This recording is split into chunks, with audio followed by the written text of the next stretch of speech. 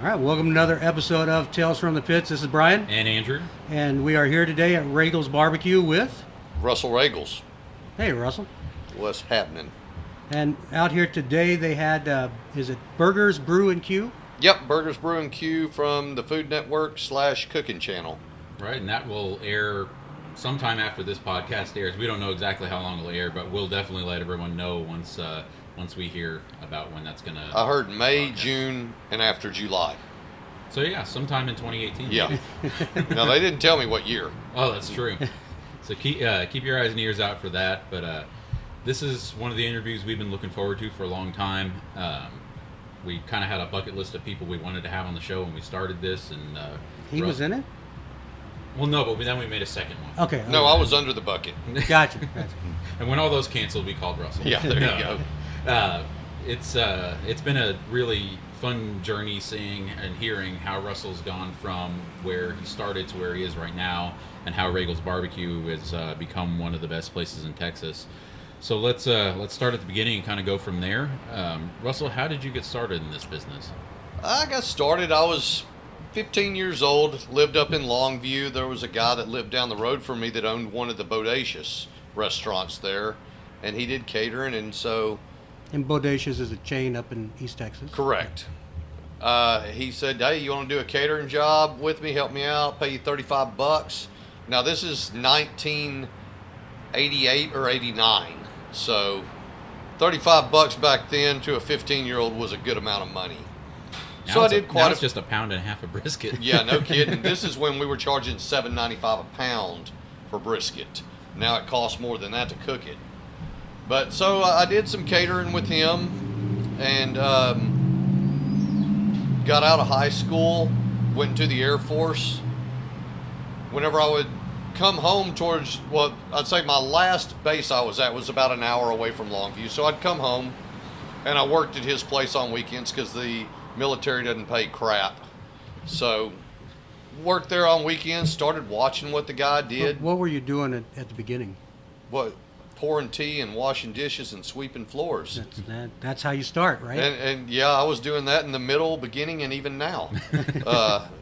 That never changes, but you just get more things added to it. So I got out of the military, went back to work for him, then thought, nah, I'm going to do something else. Went and worked industrial insulation, which is a shitty job. Only lasted about 3 months on that and realized I wasn't cut out for it. We're going to lose all of our industrial insulation listeners now. Yeah. Nah, they'll love whole you. Market segment. They know it's a shitty deal, but they get paid a lot to do it. So I went back to Bodacious, at a different one, and wound up staying there about 5 years. And then kind of quit and got fired all in the same day at that one. And Can you tell us a little bit about what happened there? Well, so I didn't agree with the way that the person ran their business. I'm not going to call them out. But I was in the Air Force Reserve, and my pay was set up on like a percentage. I got a salary plus a percentage of sales. Well, while I was doing my reserve duty, they cut that pay on the percentage of sales and then charged me vacation, which is illegal. And I told them about it, and we kind of had words, and she told me to hit the road, and I said I quit anyway, and I started at another Bodacious in the next town over the next day.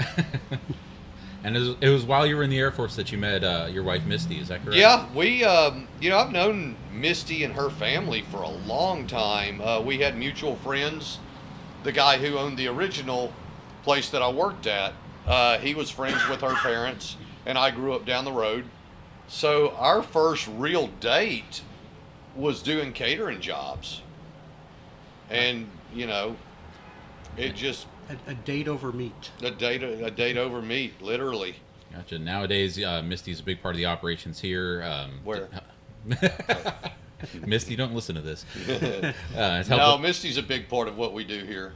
Has helped develop the sides and the now famous bourbon banana pudding here at Ragel's. Without that bourbon banana pudding, I would be like 20 pounds lighter. Yeah, I think they are only allowed to give you one serving of it because you'll be drunk if you drink. You have right. 2 of them. So yeah, it's good stuff. It's really good. that bourbon banana pudding's a recipe that we actually worked on for about 2 years. I played with it for a while, and when you say worked on for 2 years, is that just an excuse to drink bourbon and eat bananas? No, They had to need an sample ex- the right bourbon to use. you don't need an excuse to drink bourbon. You just drink it. I was playing with it. Misty, how we came up with that, Misty's aunt makes a killer banana pudding. And every time I would go to her house or she'd come up, I would cook the meat, she would bring the banana pudding.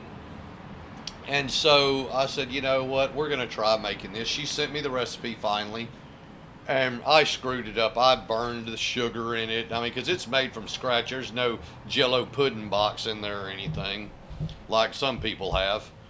I'm not going to call any names or anything, but it's 100% from scratch. And so I would burn things, and finally I gave up on it. And I forget how many years ago it was, Texas Monthly came out with a thing in their top 10 banana pudding list. And I'd had some of them. I was like, you know what? That banana pudding recipe we've got is better than anything on that list. What was the number one? Up in Verdinsky's, the now closed Verdinsky's in Amarillo. Amarillo, yeah. So I said, you know what, we can do this. And we messed around with it.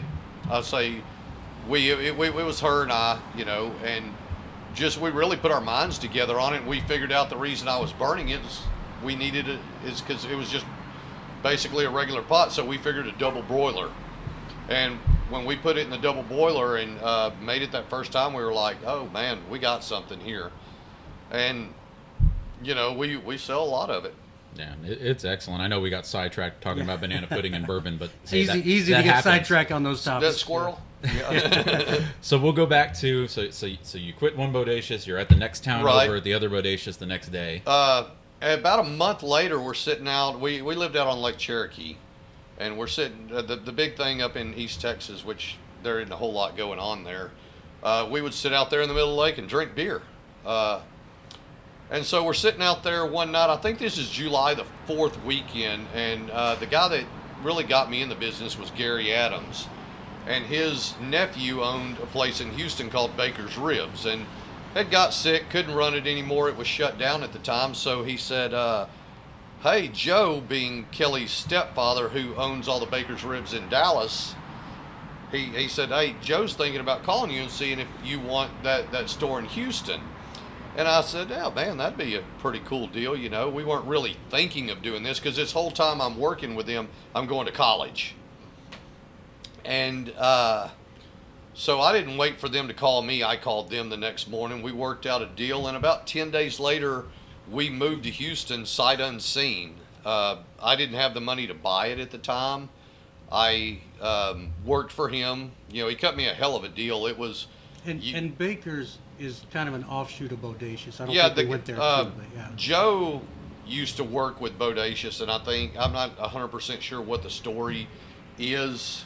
I know he moved to Dallas, and Bodacious wouldn't let him go to Dallas. That's a story I got. Gotcha. So you came to Houston ready to run ready to run the Bakers. Right. So when I walked in, the store had been closed for about 4 months, and you know, when I walked in, the rats looked at me and said, "Get the hell out! This is our place now." The chips that were just out on the shelves were shredded.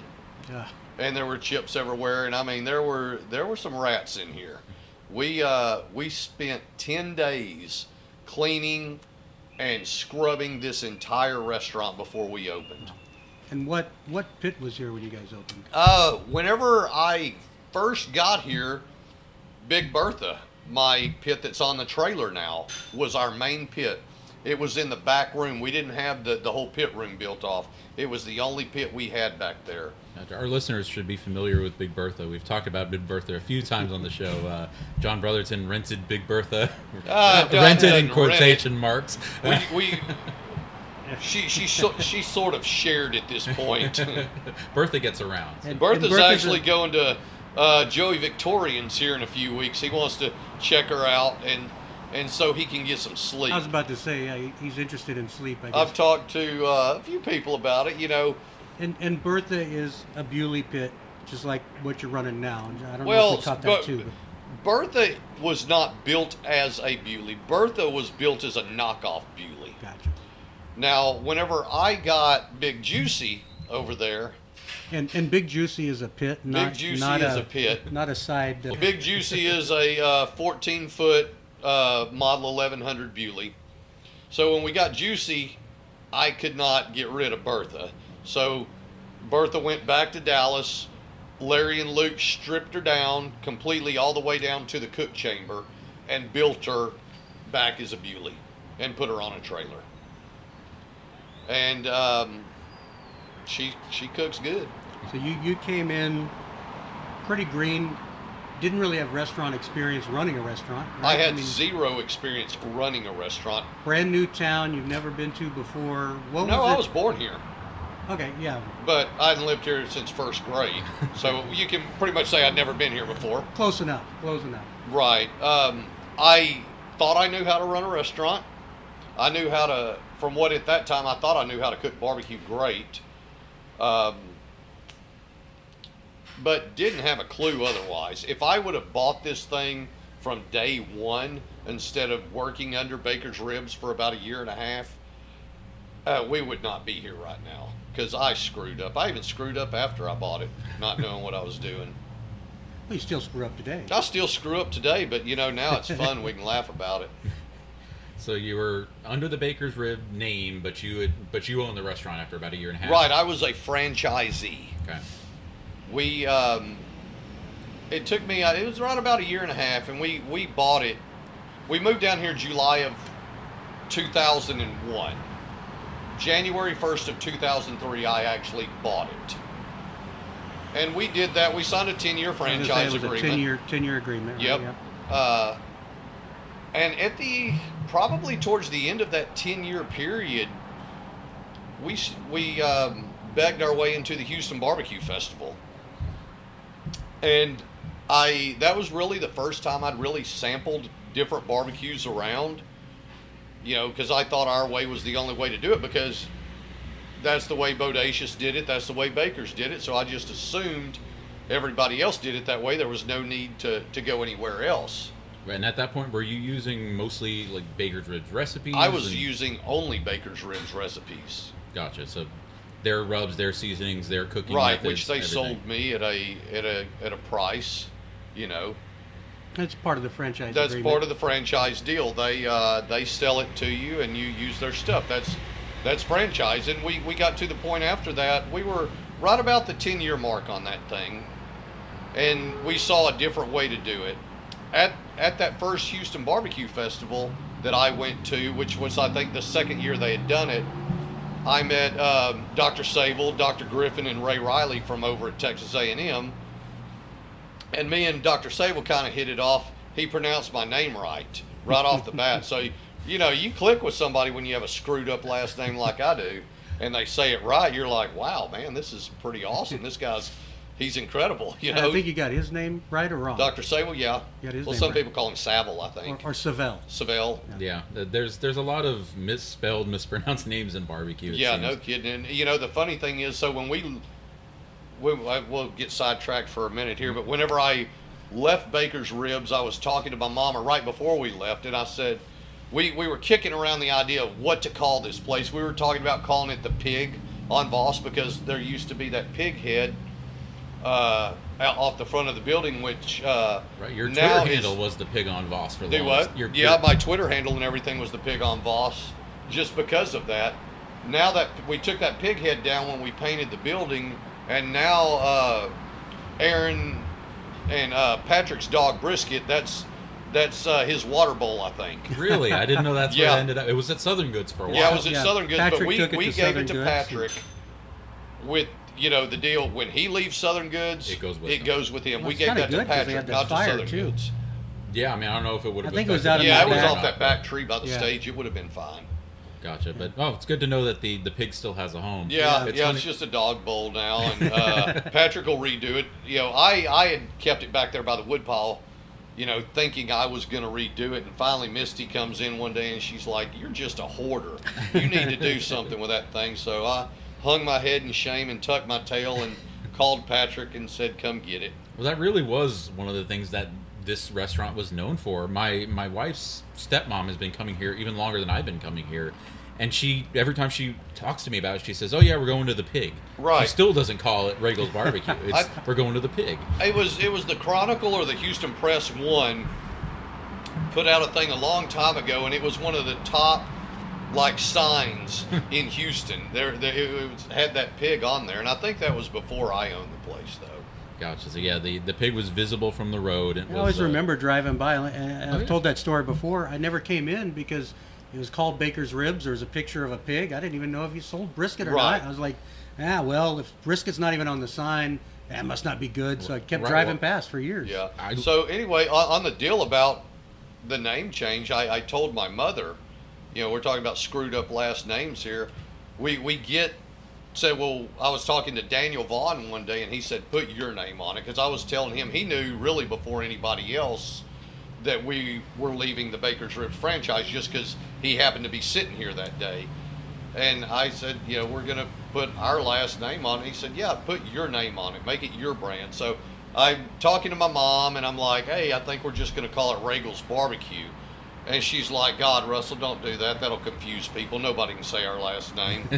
And so I still throw that little jab at her every now and then going, yeah, how'd that work out for me?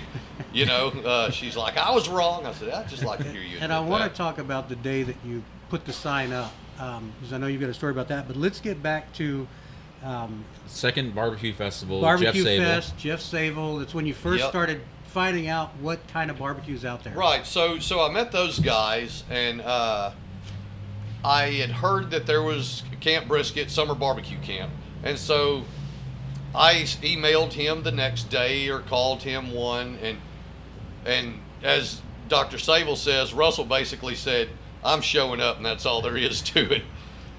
Begged my way into that deal, and man, that one weekend at Summer Barbecue Camp, my whole barbecue world got flipped upside down. And what about it? So what was so different? There was a complete different way. Trimming a brisket, seasoning a brisket, hell, we'd never done that. Whenever I was growing up, we basically cut that thing out of the package on the pit and just let it smoke. And then scraped all the bark and the fat off of it. That's what they do at a lot of these Texas places. Pretty traditional. If you look at barbecue history, I mean, there wasn't a lot of seasoning. There sure as hell wasn't any fancy salts or fancy peppers. Nope. It was whatever they had laying around. It was humble cuts they're trying to sell. They weren't going to spend a whole lot of time trimming and putting expensive spices on it. Well, my mindset going into that deal was, why do I want to put seasoning on that? We're just going to scrape it off anyway. It can't penetrate the meat. Yeah. And that's still what a lot of people believe. But, we met those guys as soon as I got home from Summer Barbecue Camp. We came in here and we changed up some stuff. Now, mind, we are still with Baker's Ribs, so we were still adhering to the way they do things. Yeah, somewhat. We started changing little by little. Well, in November of 2014, Chris Reed wrote an article in the Chronicle called, I think, Back to Barbecue School, and it was me going to barbecue camp, and really cool article. I thought it was great. I was like, wow, man, we're getting some recognition here. Must be doing something right. Well, the guys in Dallas at Baker's Ribs saw that, and they didn't like it. They said, because it said that I had been driving. Like what year maybe in your oh hell, franchise? I was past 10. Okay, so we you had never past signed a new one. We'd never asked for one. They'd never offered one. We were, I guess, day by day. I guess there was no real official, the contract wasn't there, so Gotcha. we were just, I'd say, day by day, not officially. That's just the way it was. Shit, what were we saying?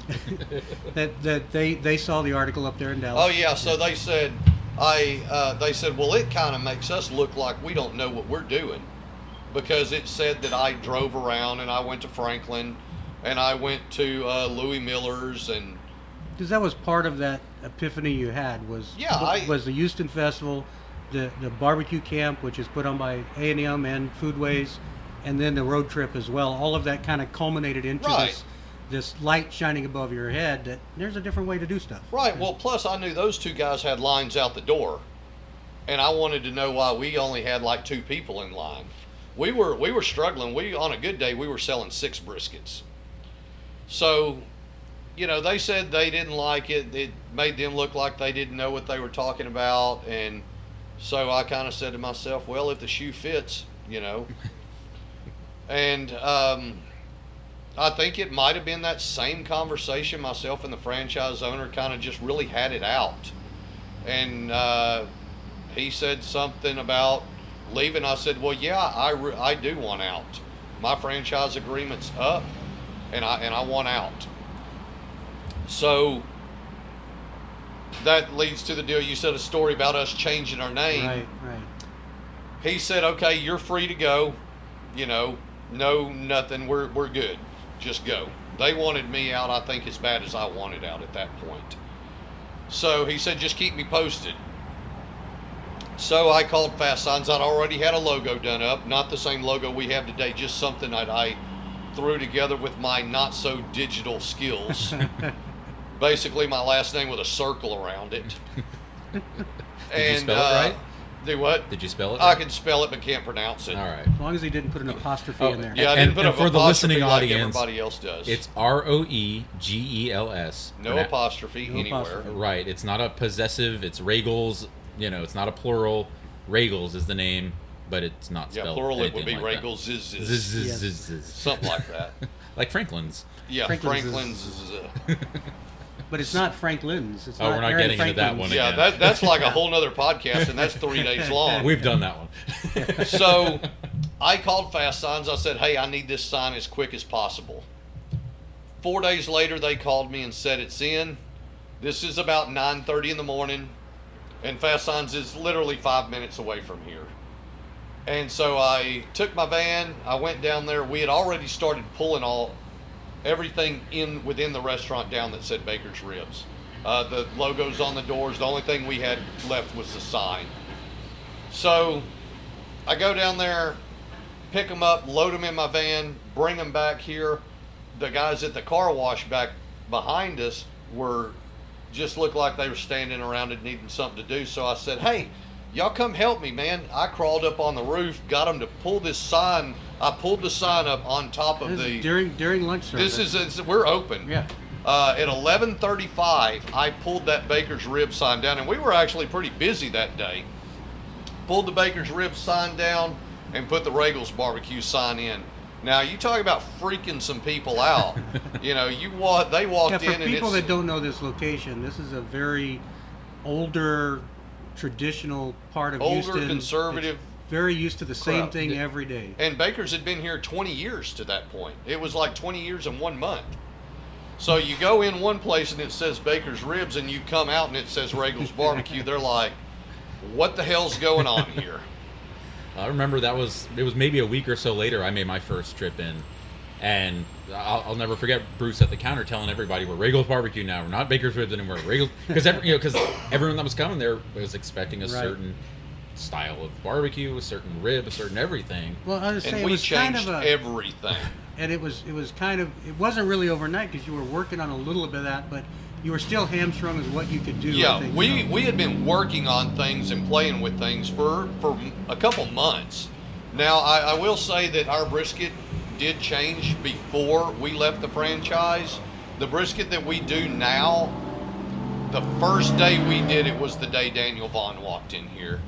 And I said, well, I guess we'll figure out if we suck or not, That's right. Daniel actually reviewed you as Baker's Ribs. As Baker's Ribs. And, I guess we did all right that day. At that time, we had the highest review of any Baker's Ribs. And he kind of put in there that maybe they needed to come down to Houston and learn a little bit. I'm sure they love that.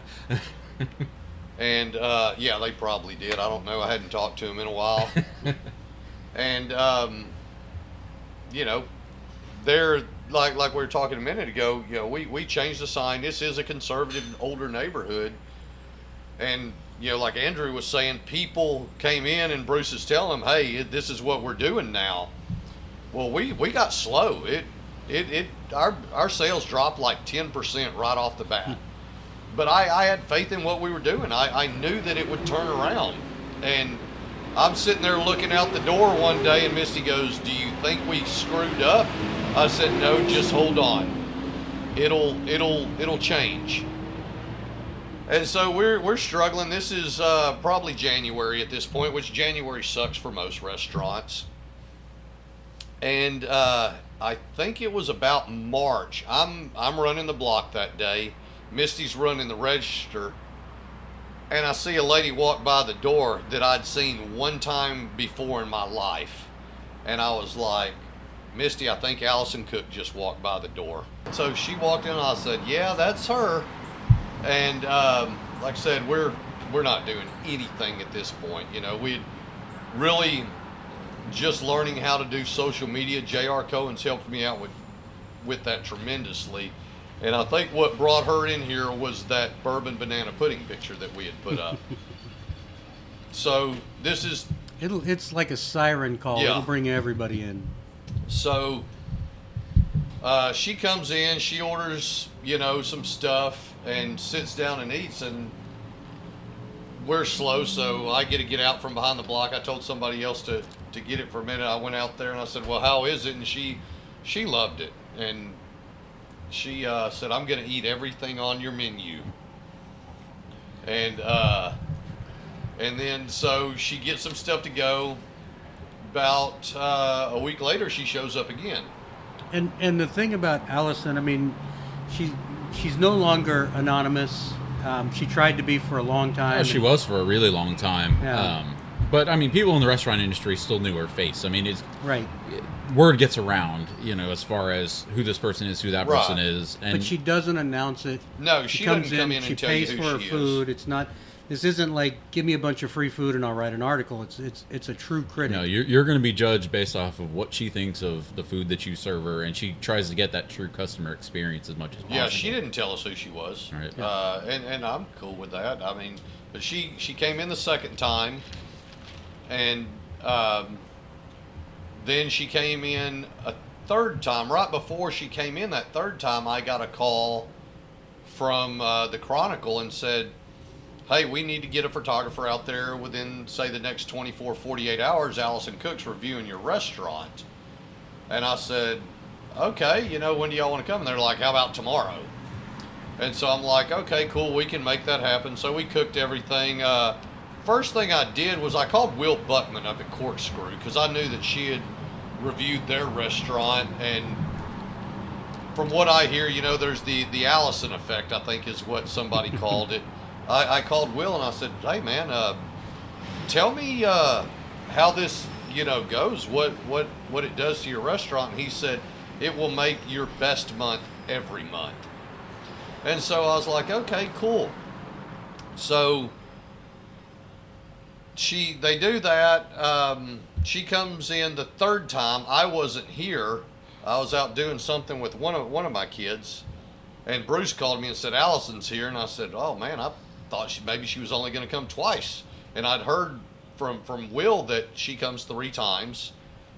And it's another thing that a true critic does is you can't gauge a restaurant in a single visit. No, you cannot. And you need to do it 3 times. Well, especially barbecue. I mean, barbecue changes day to day based on so many different factors that we've talked about on the show before. Whether the wood's seasoned enough, how big the briskets are that you got on that shipment. There's so many variables to barbecue that if you're doing a 1-visit review on a barbecue joint, you're going to be misinforming your readers, whether that's you came in on the best day they had or the worst day they had. Or the time. At the time, it was the different times. Oh, yeah. Daniel Vaughn taught me that one of the first things when I was doing my blog was 3 visits. You shouldn't make a judgment before because they can have a great day, they can have a bad day, either way. And 11:30 brisket and 4:30 brisket are 2 different things. Oh, or say if you're open in the evening, 7 o'clock at night. I mean, most people won't know the difference, but somebody who's a critic should, I wouldn't say hit there right when you open, but hit the middle of the day. I mean, I like our brisket at about 3 o'clock in the afternoon.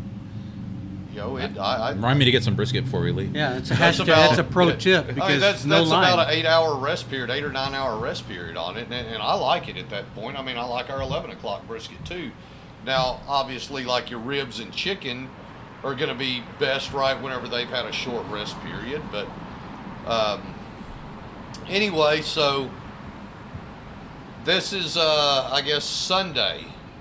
Well, on Monday afternoon, I guess it's about noon. I guess that review came out online on the Chronicles online through Facebook, Twitter, whatever, and I'm like, wow, we got, I think it was 2 stars. I was like, man, that's pretty awesome. That's what Gatlin's got. That's what Corkscrew got. I said, we must have done something right.